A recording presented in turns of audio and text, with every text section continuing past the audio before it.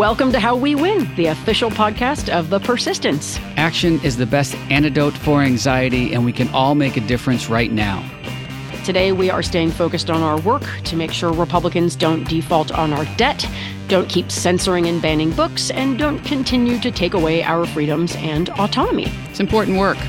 And joining us to talk about the Latino vote in 2024 is strategist and communications expert Kristian Ramos. I'm Steve Pearson. And I'm Jessica Craven. And this is How We Win.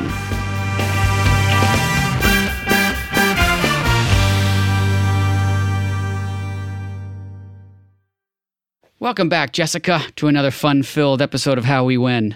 Thank you, Steve. It is delightful to see you. Delightful to see you, too, and very helpful. Jennifer is traveling right now and couldn't make it, but we've got some... it's another week. It's always another week. It sure is. They just keep coming. Yeah. So let's jump right in because we have a great interview with Kristian Ramos that we literally just finished recording it, and he has so much really great information about historical trends and what to look forward to for 2024, and just great messaging and communications guidance. I want everyone to hear that. So let's just talk about the news of the week. What's top of mind for you? Well, first of all, yeah, that interview is fantastic, and I can't wait for you all to hear it. And, you know, it feels a little like Groundhog Day. We're back in another week of, debt ceiling crisis, and it does not feel that much progress has been made. So I wanted to do a little bit, just a quick recap of what our options are looking like at this point as we feel more and more like Kevin McCarthy and President Biden are not going to be able to find enough common ground. And of course, this is largely because President Biden has promised not to renege on a bunch of very important promises that he's made, both with social programs and climate actions. And on the other side, we have McCarthy, who is being held hostage by the Marjorie Taylor Greenes and the George Santoses, and sort of in absentia by Donald Trump. Is he really? Is he being held hostage? I feel like he's one of the hostage takers at this point. You know, I believe he is both a hostage taker and a hostage takee, if you can be such a thing. Yeah. He's he's puppeting us, but being held.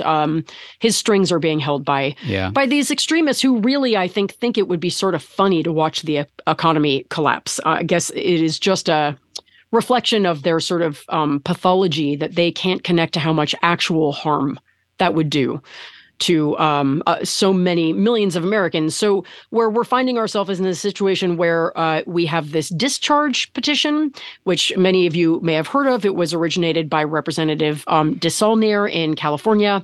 And to make a very long story short, it basically is a tool which would enable Democrats to go around Republicans and raise the debt ceiling with no strings attached, but it would require 5 to 6 Republicans to come on board. We talked about this last week, and when we get to the action section, we'll talk again about how important it is to be calling your representatives right now and urging them to get this discharge petition going, because it really is becoming one of the only viable options. The other one, of course, being the 14th Amendment, which is the amendment in the Constitution that essentially says that the United States pays its debts no matter what.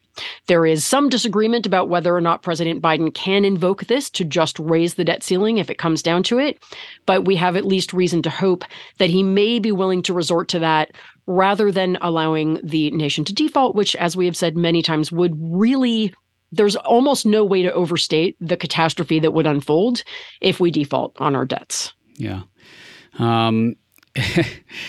It would be a catastrophe for everyone. It would also be a political catastrophe for the Republicans, even though they just don't seem to learn their lesson or understand that. It's hard to see what their end game here is other than like nihilism and chaos, because it doesn't benefit anyone, and it's going to inflict a lot of pain. So I hope we get to some resolution, but I look forward to hearing what we can do about it in the Chopwood Carry Water section. The other thing that I want to highlight was our Surgeon General just came out with a profound risk of harm as it relates to social media with kids, citing the lack of attention and research to this. I'm just going to read a little bit from CNN's reporting. There's not enough evidence to determine whether social media is safe enough for children and adolescents when it comes to their mental health, according to a new advisory from the U.S. Surgeon General.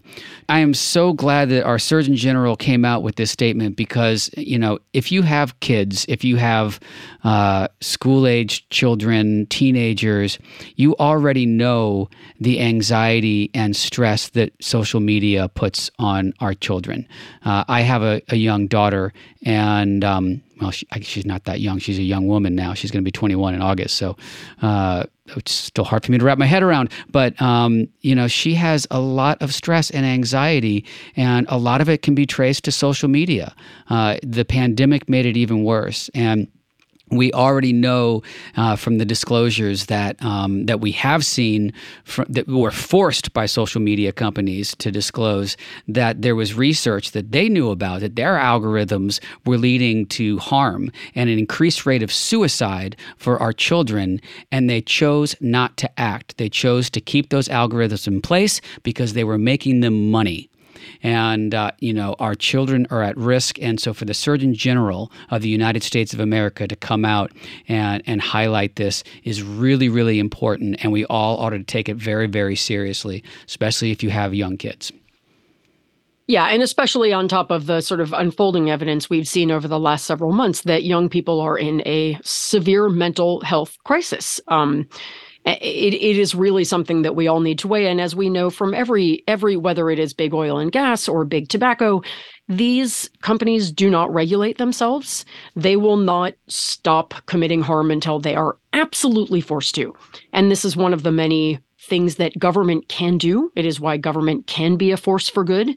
As much as Republicans want to, get rid of the administrative state, one of the things governments can do is regulate companies that are harming Americans. And yes, I think in this case, that's something that needs to be done, for sure. Just so many, really shocking ways we are failing our children in this country. We have a mental health crisis, a mental health epidemic with our children that we don't want to solve. And Republicans love to talk about mental health, especially as it relates to gun violence, right? Gun violence being the leading cause of death for children, for anyone under 20 years old. And we don't seem to want to solve that either. I say we. I mean Republicans. Democrats certainly do. So right, because I will just interject that last week, one of the items I put in I do a roundup of good news every week in my newsletter, and one of the things I put in there was that the Biden-Harris administration just released a giant new set of initiatives that they are undertaking to improve mental health in the United States, including lots and lots of funding for youth mental health in schools. And this is the kind of thing nobody hears about. And yet it is the kind of thing that is doing real good. And it is really sort of incumbent upon all of us to, I don't know if you want to subscribe to whitehouse.gov and get these, they send out these fact sheets constantly with stuff the Biden administration is doing, but nobody knows that they are actually taking action on mental health. I mean, a lot of it, of course, is caused by underlying circumstances that the Republicans keep contributing to. But government, again, can help and is attempting to. But yeah, it's a thorny problem and a scary one. Well, it's great to see that help coming. We need more, and I'm just thrilled that the Surgeon General highlighted this. You wanted to talk about Florida. Do we really have to talk about Florida? Ugh. Florida. No one wants to.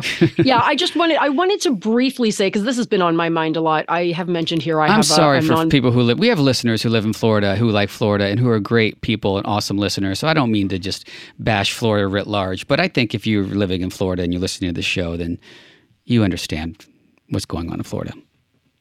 Yeah, and what I'm about to talk about, I also want to apologize in advance to Floridians because this is what we're going to talk about is the fact that the NAACP and a couple of other civil rights organizations have come out with travel advisories saying that they are advising people from marginalized communities, whether it's African Americans or LGBTQ people, to not travel to Florida. Yeah. And I want to highlight it because, A, what an extraordinary moment we are living in the United States where something like this is happening.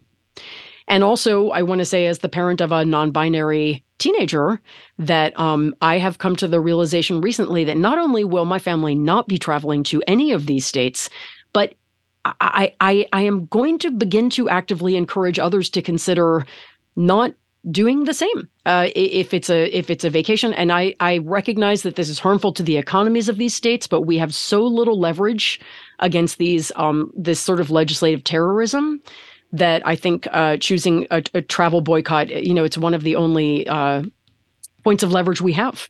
Yeah. And it's well-deserved. And DeSantis and the Republicans in Florida are bringing this upon themselves. And they certainly, the whole fight against Disney spectacularly backfired on DeSantis, with Disney deciding not to reinvest in the state and to, make plans for expansion other places, and that's going to be very harmful to folks who live there and the economy of that state. And but that's the bed that DeSantis made. And I also just read earlier today that you remember, we've talked about Amanda Gorman on this podcast a lot because she's just absolutely brilliant and so inspiring.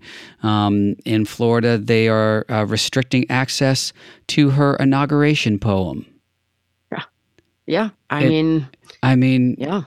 That was the inauguration of our president, and one of the most amazing poems that I've ever heard. And they're restricting access to it in Florida. Florida. All right, that's enough about Florida. Let's chop wood and carry some water. Okay. All right. So, I'm going to give you a simple one today, which is simply this, the phone call to our House representatives. And we talked about this last week, but right now, Indivisible, I love Indivisible. I love me some Indivisible. They're an organization I've been a member of since day one. Yep. They have got a call tool right now to make it really easy for people to call their House representatives. So if you're someone who's like, well, I would call, but I don't know their number and I don't even know who they are, this call tool will enable you just text the word default to the number 59798. And they will give you a quick script and put you right through to your House representative. And you can just simply say, raise the debt ceiling, do not default on our debts. They'll give you a script.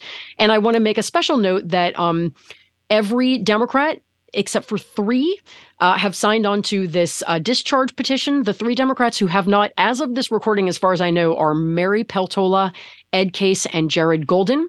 So especially if your representative is a Republican or one of those 3 representatives, call them and say, you need to sign onto this discharge petition to get this debt ceiling raised. And be sure to remind them what's at stake for you. Are you on Social Security? Are you on Medicaid? Do you receive SNAP benefits? Are you a veteran? Do you have a retirement account? We will all be affected in some way. And make sure you tell them what that way is for you. Very interesting. 2 of the 3 of those representatives were recently elected in very, very, very purple districts. So that's interesting that they have abstained thus far. But it's a great action, and thank you so much for that. I have another one for you, though, Steve. One more. Okay. Yeah, just one more. This I'm sneaking this one in here. Tomorrow is Steve's birthday. Our Steve, this Steve. So he does not endorse my saying this, but I'm going to say it anyway. If you know that Steve is running for Assembly in Assembly District 44 here in Southern California. And I'm just going to say, if you've enjoyed this podcast, if you've enjoyed I can tell you I've known him since the beginning of this whole crazy Trump era, and he has been working his butt off this entire time. Really, I mean that genuinely. He deserves support. If you want to throw a campaign contribution at him, I am saying that would be a lovely thing to do for his birthday. And we'll make sure there's a link available for that. Sorry, Steve, had to do it. Oh, come on. I'm not sad about that. Thank you for that. Yeah, I'm a candidate, so I will take that every day I can. I appreciate that. No, you're very kind. And we'll have the link to the call tool, and we'll have the link to my website, PearsonForCalifornia.com, in the show notes as well. Let's talk about, we have just a couple of minutes, but let's talk about your reason for hope. Okay, real quick, I am going to talk about two wonderful calls that I was on last week that gave me a great deal of hope for our southern states and for states that typically people throw their hands up in the air and just say, these states are, forget it. They're never going to change. One event was for a group called Blue Tennessee. The other was a Surge event for Surges showing up for racial justice. And these are two groups. I will put links in the call notes, but these are two different organizations. They're not related in any way, but they are both working to organize in the South. To help to eventually change the electoral tide in places where we typically think, oh, just can't be done. And I will only say that I want to remind everybody that when you're feeling hopeless, there is little that will give you more hope than jumping on a giant call, seeing 900 other people there talking about, for example, how we're going to win a governor's race in Kentucky, or how we're going to start contesting seats in a state like Tennessee, where did you know that out of the 99 state legislature seats, 60 were uncontested in the last election? So these are incredible groups doing amazing work. I'll put, links in the show notes, but there are groups doing such hopeful work. It will take time. These are not victories we will have overnight, but time is an organizer's friend. And so I really encourage you to look for groups that are doing this kind of, I call it hope raising, and get your hope raised by the amazing organizers working in the South. I love that. And that, segues perfectly into my reason for hope, which is the election results we had last week, which were, amazing all over our country, including electing a Democrat mayor in the great state of Florida. Yes. Jacksonville is a Democratic city. So yay, Jacksonville. Donna Deegan is only the second Democrat to be elected mayor of Florida's biggest city in the past 3 decades.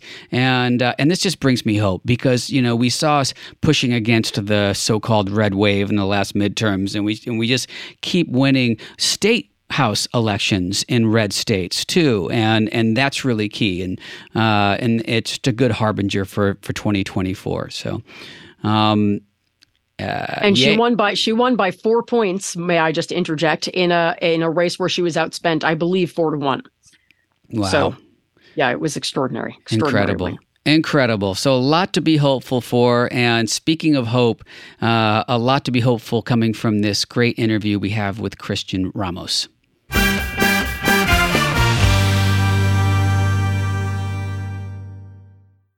Kristian Ramos has worked in rapid response and strategic communications for the United States Senate Majority Leadership Communications Center and the Congressional Hispanic Caucus, among others. He's written and provides political commentary for basically every news outlet on the planet, except maybe not Fox. I don't know if you've written for them, but he was chosen as a 40 under 40 Latinos in American politics by HuffPost and serves on the Millennial Action Project Young Leaders Council. Kristian is currently also the campaign director of the Valiente Action Fund, which is a Way to Win Action Fund project. Kristian, thanks so much for being here. I'm a longtime fan, first time talking to you. I don't even know how to respond to that. Thank you. That's amazing.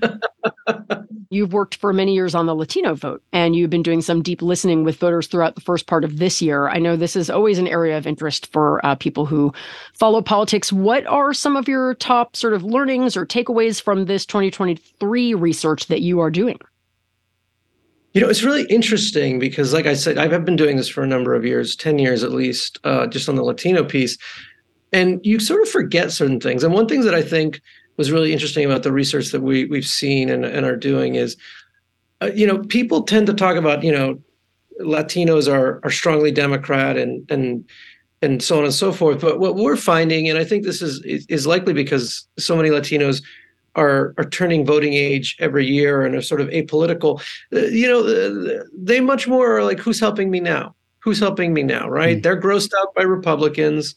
And I think they have a strong affinity for Democrats, but they are really, really upset about the economy. They are really upset about inflation. And it is a bit of a microcosm of what you're seeing, I think, broadly with the electorate. I think if the Republican Party was running the government right now, they would have the same problem that Democrats have, which is inflation is something that people are deeply concerned about. And I think that that's true of Latinos, where I think the Latino community is different than the general electorate, is they are more optimistic. They are more hopeful for the future of our country. And they are willing to hear stories and narratives that center them as the heroes of turning the corner on the economy and creating more wealth and starting small businesses and sort of providing for their communities.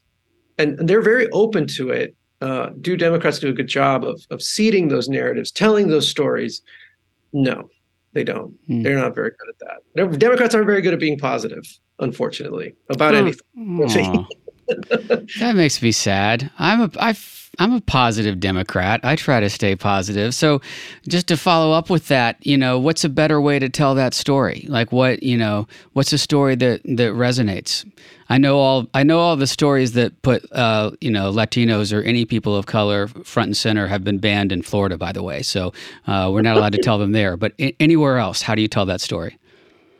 It's interesting. Years ago, a great organizer, labor political guy told me something that when I heard it, I thought I didn't think it was that brilliant. But basically he said, the thing about Latinos in the media and in communications and content, creating content, they want to be in the picture. They want to physically see themselves as a part of the solution. And as much as they can be the hero of that story, it's critically important. And at the time, I thought, well, wow, that's pretty obvious. That's dumb. And then I started making content and doing the work, that we're doing with Way to Win and Jennifer and Dan and Kona and so many other incredible people over there. And it dawned on me, we just don't see Latinos as the hero of these stories in the content that we make for them. And I think that's a big one, that I would say that it should be optimistic. It should be hopeful. And we should center Latinos as a part of a community, turning the corner, making things better for their country. Latinos are like the most openly patriotic group of the electorate. And so when you seed them in these stories, when you put them in there and you tell that story with them, and Democrats are the helpers. Democrats are providing the tools for them to create businesses, to put their kid into college, to buy a second car, to put their kid in a good school. Those stories are incredibly resonant and important, in part because we don't have that depiction in society as much, sadly.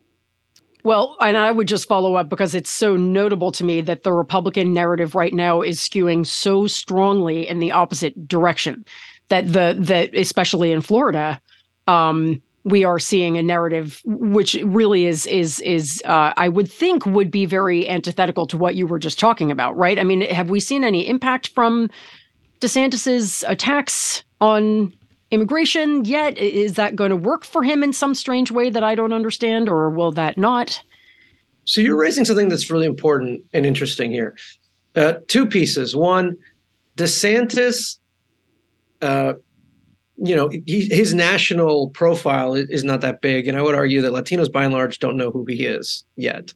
Mm-hmm. And what was interesting about DeSantis and Republicans in general, their content, their media that they create aimed at Latinos is very optimistic, focused on opportunity, focused on like these very Ronald Reagan-esque their politics that they actually are communicating in Spanish to these communities is all about opportunity, pulling yourself up by the bootstraps, and so on and so forth. So there's this delta. There's a huge delta between Ron DeSantis, anti-immigrant, horrible person that he is to the community, and the content that he creates and micro-targets and makes sure that people see. And in Florida, what was fascinating, last election cycle, he had, like, I want to say 5 times more Spanish language content. He defined himself to the Latino community in that race in a way that was devoid of reality of his positions and who he actually was. And if Democrats want to define DeSantis to Latinos now nationally, they have to start telling that story. They have to start investing in the media and the content and the narratives, for at least 6 months. I mean, possibly the rest of the year, depending, if he's going to be the nominee. It's still too early to say, but it just takes time. Latinos, for lack of a better word, are low information voters. They don't really have an opinion about DeSantis. But if DeSantis is constantly putting out these false narratives about who he is, and Democrats aren't saying anything, then they're going to have a positive view of DeSantis. And that is often what we see with Latinos and a lot of this conservative stuff. Yeah. Well, I do know that the Trump campaign invested heavily in Florida and in communications and really outdid Democrats there. No doubt about it. You've just done so much great data. I know you've talked a little bit about it just now, but in terms of looking back at what happened over the course of 2016 through 2020 with Latino, because it's been a bit of a roller coaster. And I admittedly have a hard time having this conversation because I do realize that Latinos are not a monolith. You're talking about a lot of very diverse communities. So it's hard to talk about that in a holistic terms. But, looking at all that data, what has surprised you about what's happened since 2016? And what does that mean heading into 2024?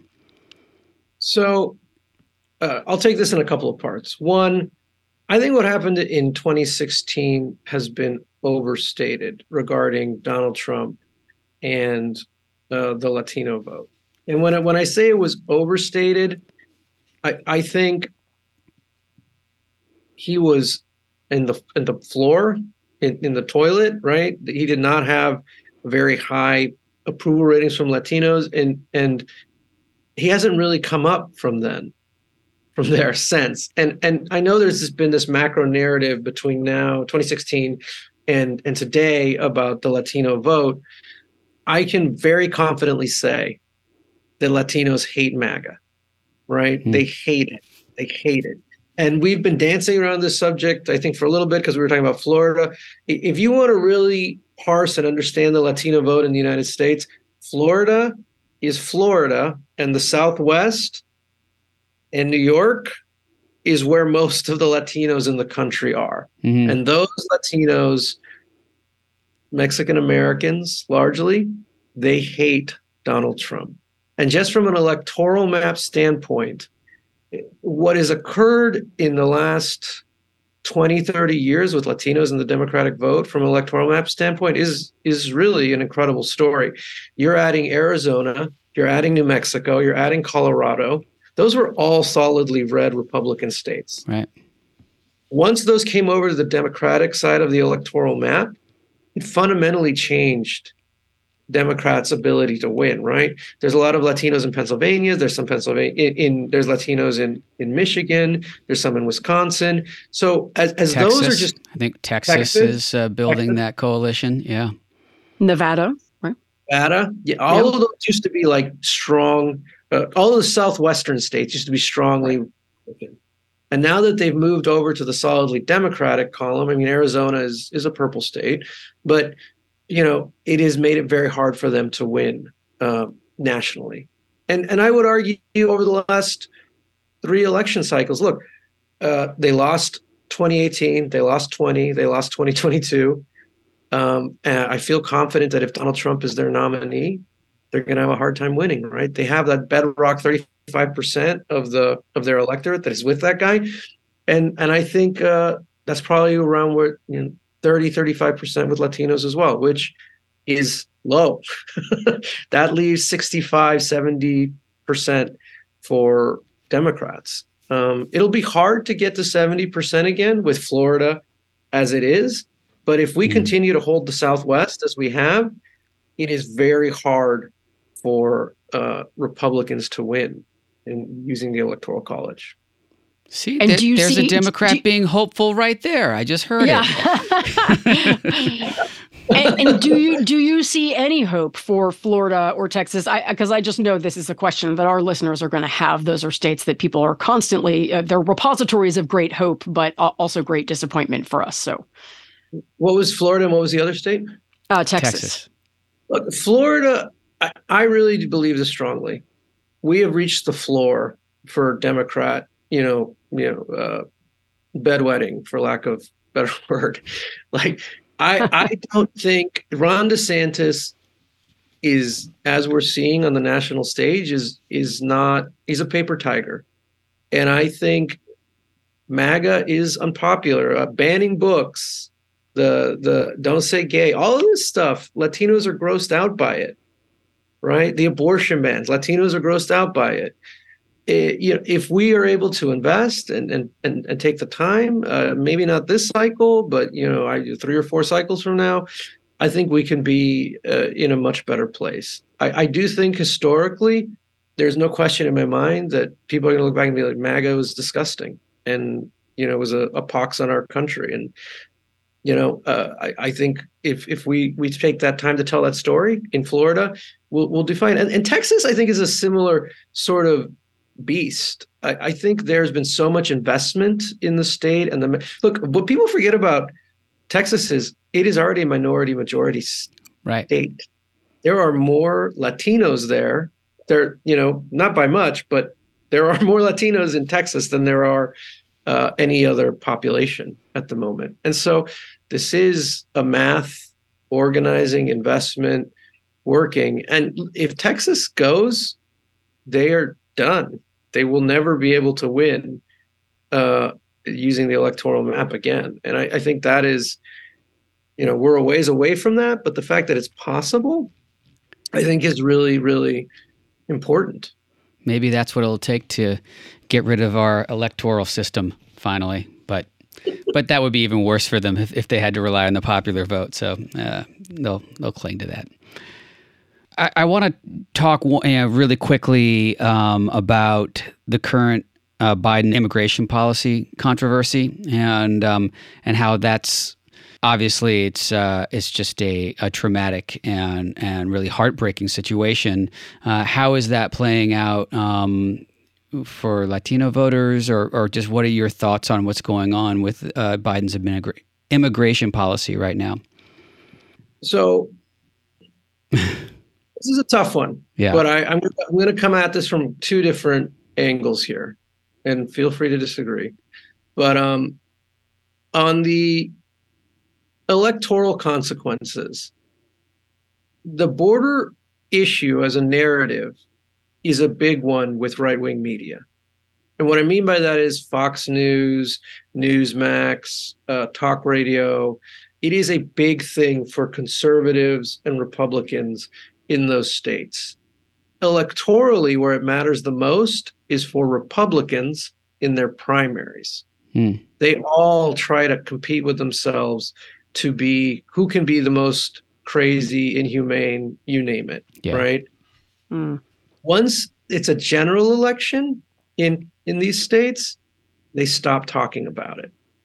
Because for a general election in Arizona, in Nevada, in New Mexico, people are generally supportive of having people come into and leave the country in an orderly fashion. And then it no longer is a very good message for the general electorate. Democrats and independents are very pro-immigrant. Most of the country is pro-immigrant. Yeah. The people that this matters to the most is right-wing media, MAGA, primary voters. Folks spewing hate to divide us, to be, just to be hateful and divisive. Right. And to the degree with which, on the Biden side of things, what is tricky is, and I may get in trouble for saying this, but what I've seen in the polling very clearly in those states is that, again, people are pro-immigrant. They want people to come in, but they want there to be an orderly process. They don't want it to look like it's chaos. They don't want it to look like, bedlam. And so to the degree with which Biden is able to say, well, we're working towards creating an orderly legal process for people to come into and out of the country, and leaning into that and being able to have that conversation in a real way. You had Ronald Reagan, George W. Bush, Barack Obama, and Joe Biden all believed that we should let people who want to come to this country and contribute be a part of this great American experience. MAGA Republicans, Donald Trump, Ron DeSantis, these people want to close the border. We know what a MAGA immigration policy it is. It's literally, don't let people of color from countries that are not majority white into the United States. It is literally build a wall. Yeah. And so Biden is trying to put out solutions. He's trying to find a way to deal with a bad hand that he's been dealt. But in my mind, there's no real comparing these two political ideologies, right? One is white supremacy. The other one is, we have to figure out how to do this in a legal, orderly way. And to his credit, we could just add that since the ending of Title 42, we have actually seen more order at the border, right? So that these plans that he put in place that no one thought was going to work. I mean, I'm not saying they're perfect. Nothing is perfect about this situation, but we are actually seeing a little bit more order at the border now than we were before under the Trump era policy. Yeah. If I was going to make any critique of the Democrats at all, we should just be openly pro-immigrant. Right. There is a big delta between open borders, which is what the Republicans are saying, and orderly legal process to let people into this country. And I think we can be more aggressive in telling that story of how we let people in an orderly legal process that allows asylum seekers and people who want to just come and farm or migrant farm workers to come through and do that work and then leave if they want. We should have that conversation. We should welcome it. And I think, if anything, Democrats are too timid in sort of falling into this right-wing media narratives about what's going on at the border. The United States, along the border, those communities, I was born in Texas, I was born in El Paso, I was raised in Arizona. And I can tell you those border communities would not exist economically without the contributions of Mexico and people coming back and forth and contributing. I mean, it's like the same community. Yeah, that's interesting. I think that is, I think we're getting better actually as Democrats about talking about what we're for and standing for something and being bold and strong with what we discuss. But typically we're just on our heels. We're so afraid to rile up the counter narrative that we don't always put our own narrative out there. And I think immigration is definitely one that we still do that. We used to do that with abortion, right? And we saw where that led us. We weren't willing to talk about that on the campaign trail because we didn't want to rile up the Republican base. And now look at where we are. So hopefully we're learning those lessons. And I think I'm seeing a lot more leaders really talk about what they stand for and not just be on their heels all the time.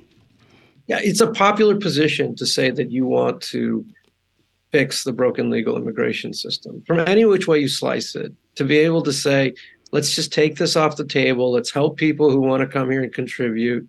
Let's find ways to let them in a legal or orderly fashion. Like it's funny. I laugh because from a pure polling standpoint, this has been the case for like 20 years. It's probably been the case going back to Ronald Reagan. I mean, the guy who was the most unabashedly pro-immigrant was Ronald Reagan. So, I don't want to give him too much credit for anything really, but I mean, it's a little sad to me.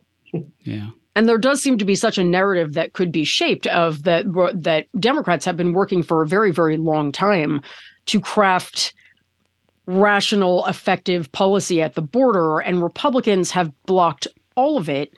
And if the message could just be gotten out that what seems to be the Republican goal is xenophobia, racism, and chaos at the border, like, again, it's sort of on top of what you're already saying, that we have the right approach and the right message. We are just very shy about, sort of apologetic about putting it out.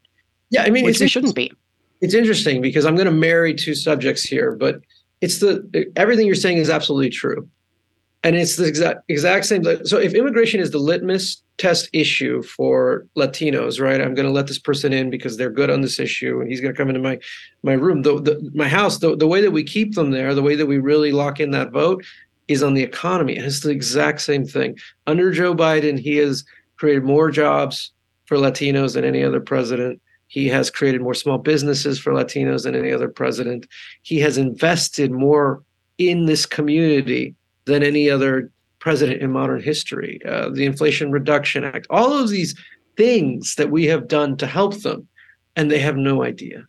They have no idea that we've done any of this stuff. Spanish, English, Arizona, Nevada, Texas, they don't know. And it's really, that to me is a failure. Like when I say that we're not optimistic and positive, this is what I'm talking about. Because I know that if Donald Trump created 14 million jobs, every interview he would give, he'd be like, and by the way, did you know I created 14 million jobs? It's true. I created the most small businesses ever.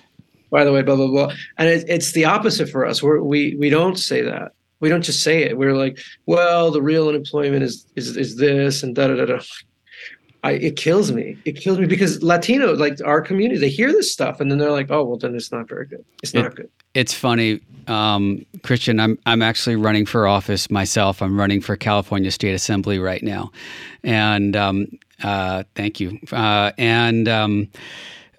My parents always taught me that you did something and then you didn't talk about it, that's what you were supposed to do. You're supposed to do something good for your fellow human, but then you're not talking about it. And I'm learning quickly as a candidate, unfortunately, I have to say all the things that I do. But, but this is our job. And this is what we say on the show just about every week is the media is not going to talk about it because they love all the scary stuff that sells soap. And politicians aren't always great about talking about it. We as activists and volunteers and members of our community need to talk about it. We need to let folks know, why these new jobs are coming into their communities, why these infrastructure projects are coming into their communities, and who's responsible for that. So, well, what's fascinating about this, and I can't say this enough, what we saw 2022, 2021, when we did a lot of research, you'd have people, and this is just the general electorate, in say like a place like Nevada. And they would say, yeah, I've got a better job. I've got more money. I'm doing pretty good. Thank God the Republicans are out there looking out for me. It was because the Republican who didn't vote for the infrastructure, who didn't vote for the Inflation Reduction Act or any of this stuff. They voted, they blanket did not vote for a lot of this legislation that provided these resources, would then go back to their district, right, and say, oh, I did this. I brought this home. And the Democrat would go back and say, the IRA wasn't good enough and we should have done more. And da-da-da-da-da. And the Republicans over here like, yeah, no, this is really good. I got all these jobs for you. You're welcome. The Democrats are socialists. I got you these jobs. Yeah, and it just kills me because it kept coming up in the research. And that's why, they just talk about this. They never stop talking about all the good stuff that they're doing to help people. And even when they're not doing it. Yes. Yeah. Yeah. And it's true with Latinos. And I feel like with Latinos, I feel like a lot of the stuff we say to them is like, things are bad and you're getting screwed and da-da-da-da-da. And they're like, oh yeah, they are bad. They are getting screwed. Let's vote the Democrats out. Because the Republicans are saying they're going to fix this. All right. Well, we got to let you go, but we have one last question that we ask all of our guests, and that's what gives you hope right now? What gives me? Well, I'll give a two-part answer. One, I have a six-year-old daughter. She's turning 6 in June. Oh, nice. That gives me hope. When I wake up and I see her running around, and it's amazing. Children, my daughter. That gives me hope for my future. And then I think, look, we did a lot of really good things over the last 2 years, 3 years. And a lot of that stuff is coming online. And we have an incredible story of accomplishment to tell to the Latino community voters in general. And we should be unabashed about it because we did it in the worst possible political environment, with people literally attacking our capital, with people literally taking away our freedoms, or trying to take away our freedoms all over the country. And we should just be loud and proud and scream this stuff from the rooftop. We are here helping, and we want to help more. And a lot of good things happened. And a lot of things are going to good things keep happening with Democrats. That's great. I love that. Beautiful. Kristian, thank you so much for being here and talking to us today. Thank you. You can find me on Twitter, kramos1841. That's where I'm trying to do more. Okay, great. Stuff. Yeah, follow Kristian on Twitter. He always has really, really helpful information, and so definitely follow his Twitter feed, and hopefully we'll have a chance to have another conversation soon.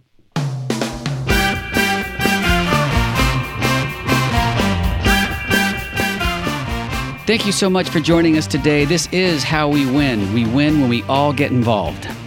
We want to hear from you. Send us an email at hello@howwewinpod.com or find us on social at howwewinpod, at bluesboysteve, at Jennen Kona, and at Jess Craven 101. Make sure you subscribe, rate, and review on Apple or wherever you get your pods, and share our show with your friends and family.